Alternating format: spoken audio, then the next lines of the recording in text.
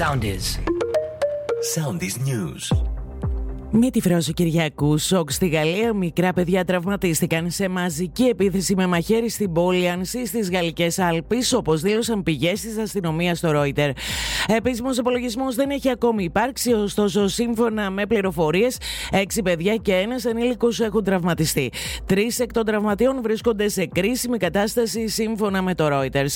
Όπως σημειώνει ο Γάλλος πρόεδρος, παιδιά και ένας ενήλικας βρίσκονται μεταξύ ζωής και θανάτου. Η αστυνομία συνέλαβε το δράστη αμέσως μετά την επίθεση. Σταθερή και υποέλεγχο είναι η κατάσταση στον πυρηνικό σταθμό της Ζαπορίζια μετά την καταστροφή του υδροηλεκτρικού σταθμού Καχόφκα και του φράγματος του, όπως ανακοίνωσε σήμερα η Ουκρανική Εταιρεία Πυρηνικής Ενέργειας.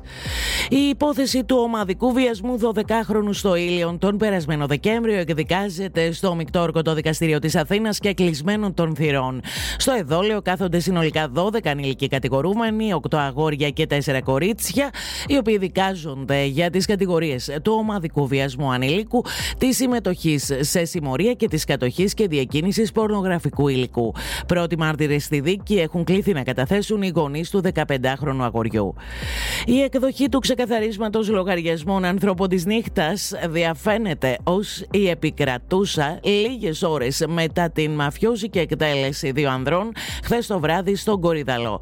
Τόσο η ταυτότητα των θυμάτων όσο και ο τρόπος δράσης των εκτελεστών δείχνουν ως πιθανότερο κίνητρο κάποιο πληρωμένο συμβόλαιο θανάτου.